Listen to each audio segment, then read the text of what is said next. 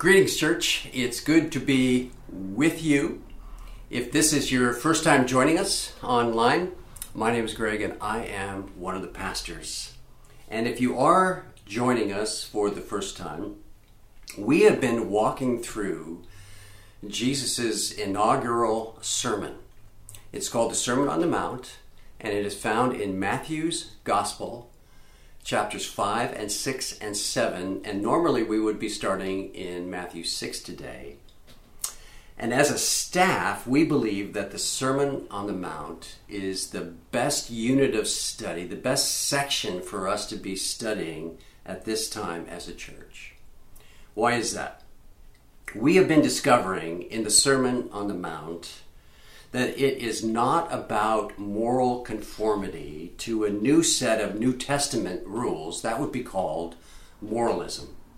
Neither is it picking and choosing Bible passages that we think are relevant for today and leaving some others out. Thomas Jefferson made that mistake, and that's called secularism. The Sermon on the Mount is identifying a third way to live as a follower of Jesus. It's through the removal of our sin by God's grace through faith. It's through a restructuring of our hearts from the inside out. And it's through this whole reversal of values. We believe that's what's needed in the church today. So today I'd like for us to take some time and take what we've been seeing in the Sermon on the Mount and consider the events of the last few months, including the murder of George Floyd about 10 days ago, by asking the question, what is God trying to say to His church in this season? What is God trying to say to Community Covenant Church in this season? So with that said, please pray with me. Kind Father, we come before you. We open our hearts to you. I pray that you would be the primary instructor here, that you would teach us, that you would stir us as only you can. We ask that you would do what only you can. So we dedicate this time to you and pray these things in Jesus' name. Amen. Here's what I'd like to cover today. Over the years, I have found Nehemiah's response to crisis to demonstrate a very appropriate and godly pattern of engagement. And I'd like for us to look at highlights from that today, specifically chapter 1, which we've already heard. I also want to provide some specific action steps for us to take in the coming days and weeks and months and years. These action steps will be reinforced as we continue our study in the Sermon on the Mount. And I've also started a list of resources on our blog, on the website, church website. And finally, I want to share with you two defining moments from my life as a man, as a follower of Jesus, and as a pastor. Both of these defining moments happened when I was a permanent pastor of a church, one in the late 1980s and the other in the early 1990s. And I'll share the first one now, and I'll share the second one at the conclusion, just before we partake of the Lord's Supper together. So, in the early 90s, I became involved in a 2-year racial reconciliation group of pastors from around our city. It was facilitated by a man named Spencer Perkins, the son of John Perkins. Some of you will know that name. And Spencer, along with another guy named Chris Rice, led this. Spencer passed on in 1998, and Spencer and Chris and their families lived under one roof in community. And they led out in these different reconciliation groups.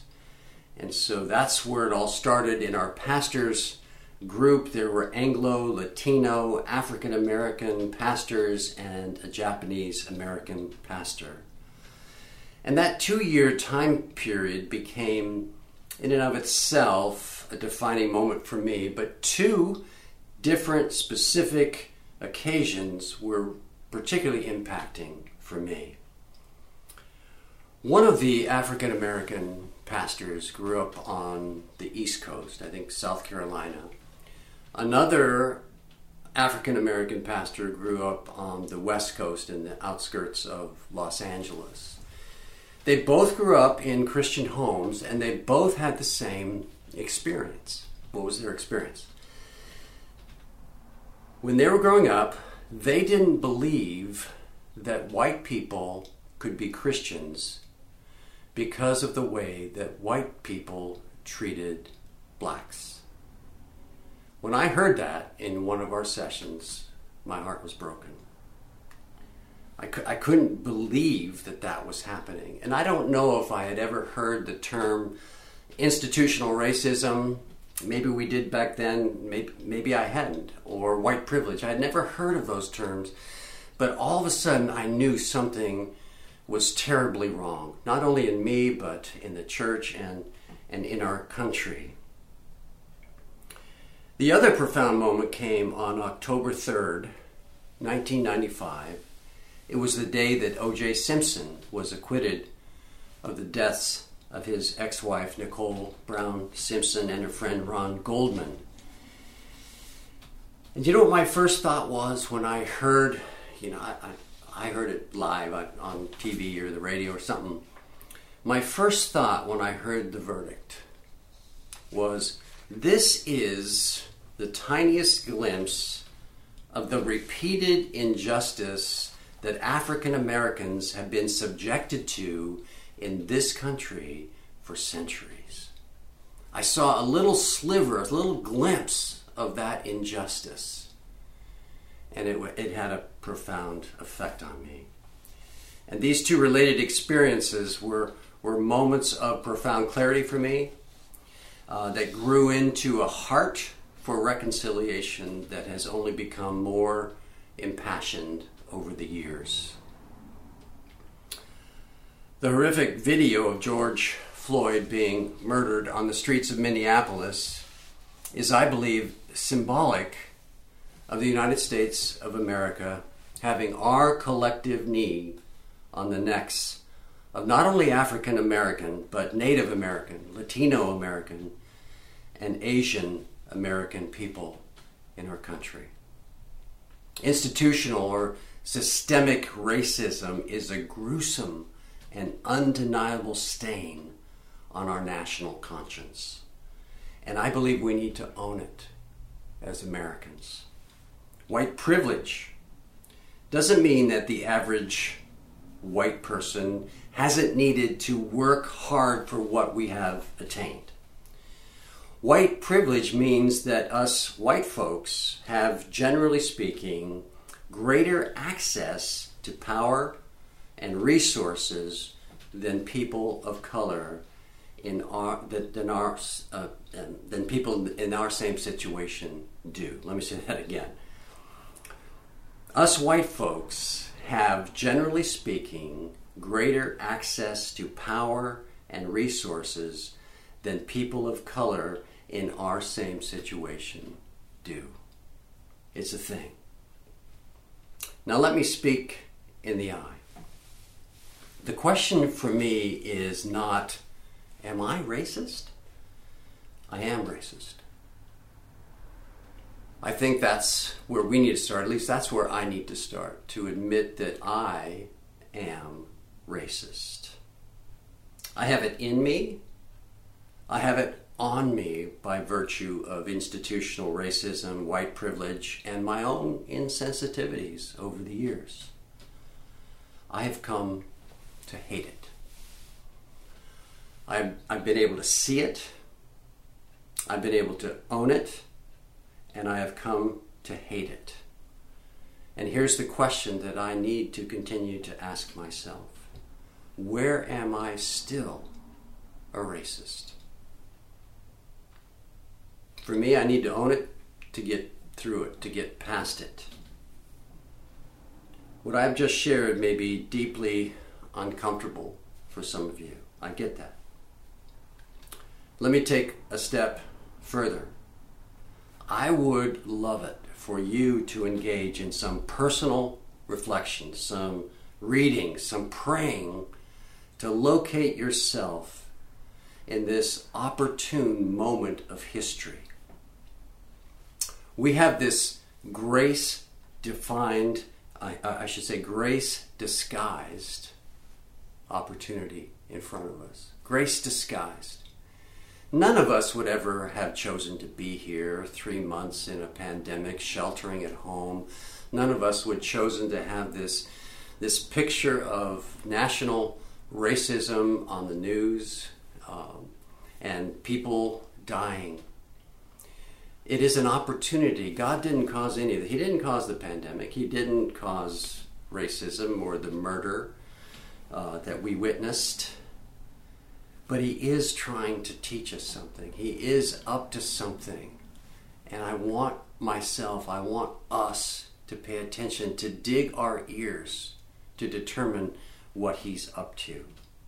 With that said, let's look at what Nehemiah did in one of the most severe crisis moments in his lifetime. Again, the whole chapter was read. I think it was Bill, so thank you, Bill. I would like us to go back into the chapter and list with you some specifics and priority of Nehemiah's response. In verse 2, it says that Nehemiah inquired. His brother came, he asked, what's going on? He inquired. We need to ask questions, and we need to listen. I spoke with some non-white friends this last week to inquire how they were doing and to get their perspective and advice. And one referred to me as his beige teammate. And he gave me some excellent input and promised to send along some resources for us. Another one of my friends told me several things, but the thing that I wrote down, the thing that I really heard him say, is that our greatest investment that we can make in one another is spending time.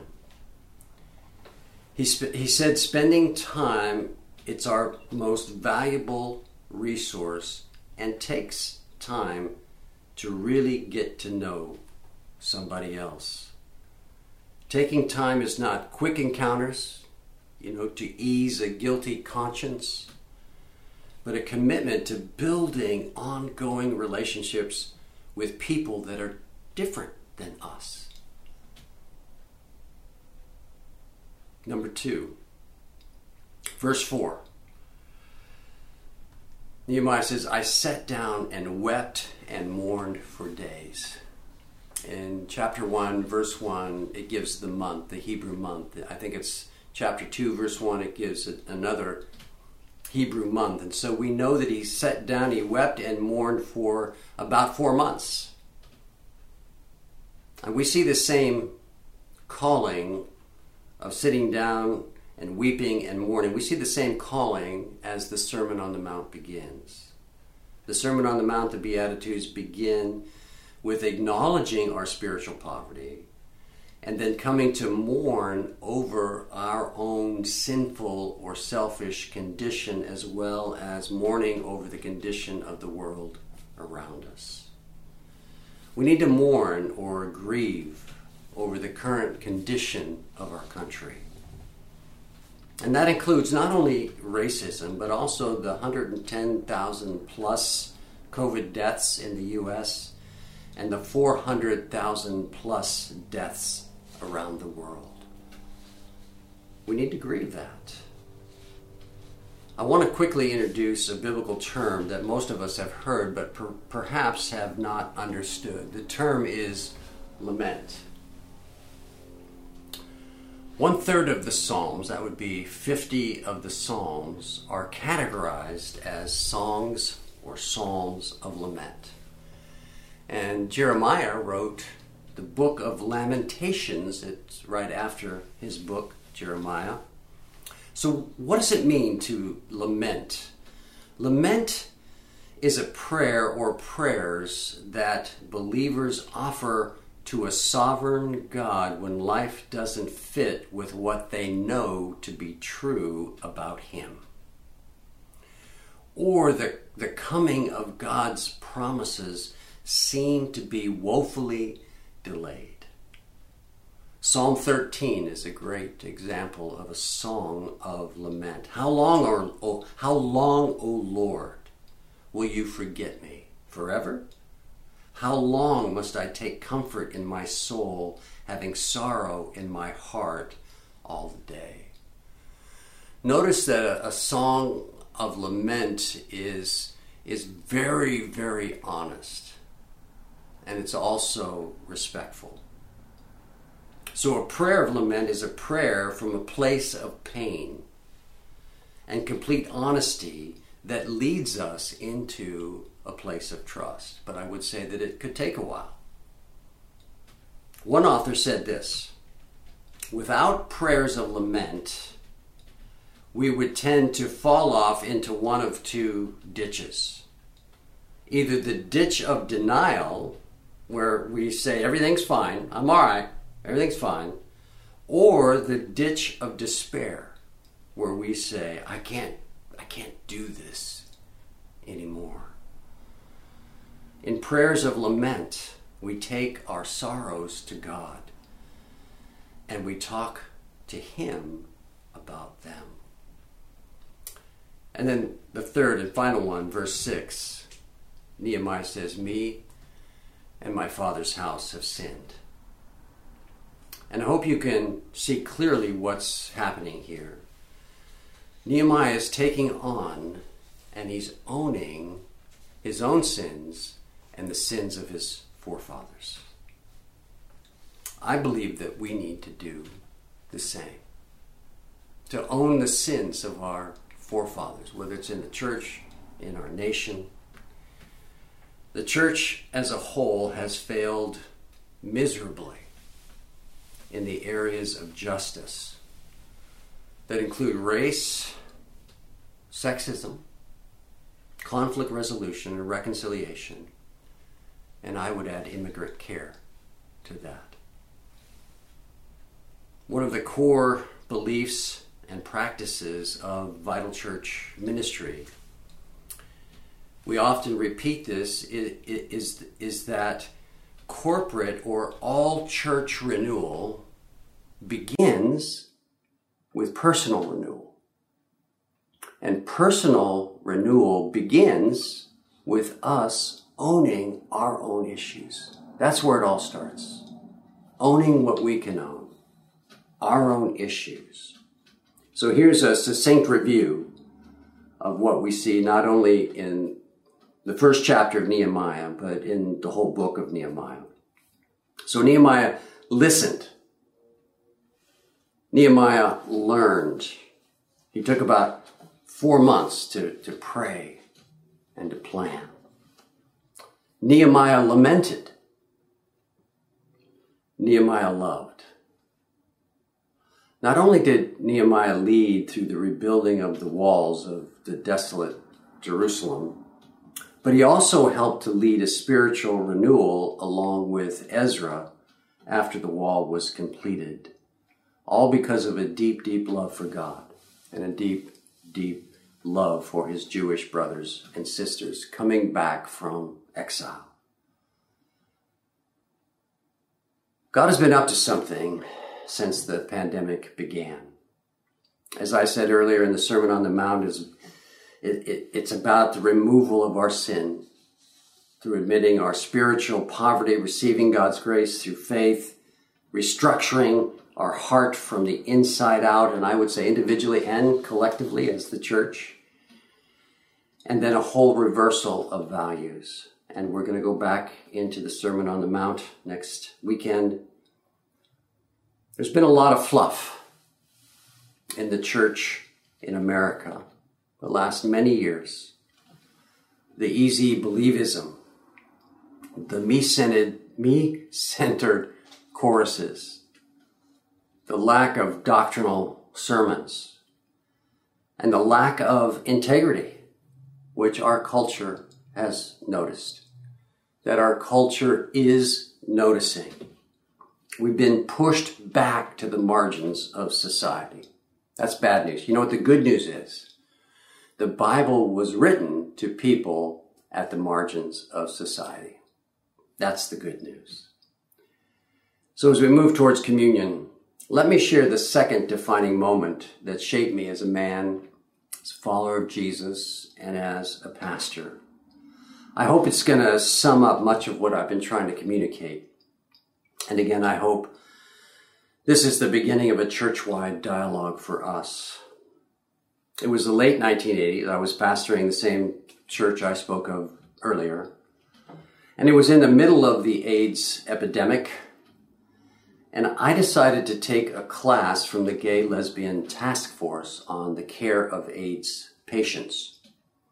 My mother was a hospice nurse, and so I grew up in an environment of care and compassion, and I wanted to do something.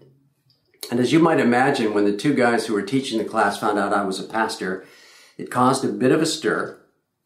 And I ended up staying late after some of the sessions to talk to them about God and gays and the care of AIDS patients. And I want to share with you something that I learned from them. It involves the difference between sympathy and empathy. For the sake of time, I'll condense several conversations into just a couple of learnings. Sympathy says, "Oh, I am so sorry."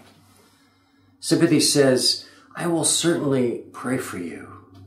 Sympathy will write a check. Those are good and awesome and appropriate things.